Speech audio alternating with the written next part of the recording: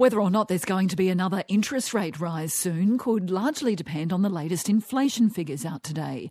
Any sign that the pace of inflation picked up in the most recent quarter could give the Reserve Bank little choice but to increase rates again. Our senior business correspondent is Peter Ryan. Well, Kim, this is going to be a very close call and, of course, closely watched by the Reserve Bank. The consensus is that the Consumer Price Index might come in a little softer at 1% in the most recent quarter. That makes 6.2% over the year, down sharply from 7% in the previous reading. Now, that's for headline inflation. What the Reserve Bank really looks at is underlying inflation. That's expected to also fall to 6% in the 12 months to the end of June. Now, this is important because it cuts out volatile items like food and fuel, so a clearer view on whether inflation is entrenched. We'll also be getting an update on monthly inflation for June, which is also expected to slow, down from the May reading of 5.8%. Now, this looks at a smaller basket of goods than the main quarterly reading, but it's a more recent snapshot on where inflation is actually heading. So what does the Reserve Bank need to see to stop another rate hike next week?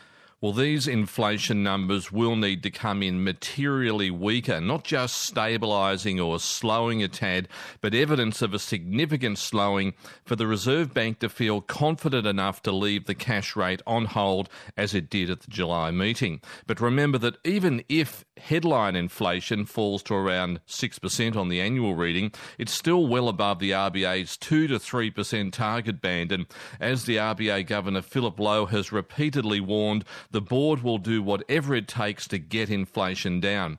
The other key factor here is the surprisingly strong jobs market, with the official unemployment rate falling to 3.5% in June, with around 30,000 new jobs created. We had that update last week. So signs that 12 rate rises since May last year are yet to make a real dent, meaning next week's RBA meeting on Tuesday, August the 1st, is what's known as live. Money markets are 50-50 on whether the RBA will make that rate hike number 30. Well, the International Monetary Fund is also a bit gloomy about inflation falling rapidly. What's it saying?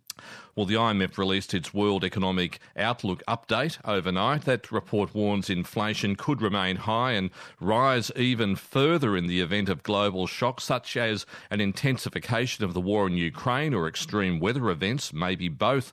The IMF worries that might trigger more restrictive monetary policy from central banks, in other words, more rate rises. Another big worry, according to the IMF, is a slowdown in China caused by major unresolved problems in its real estate sector.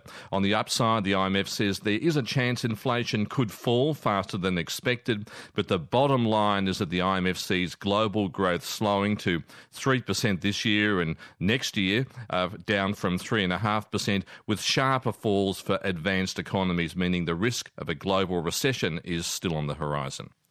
And what are the implications for Australia then?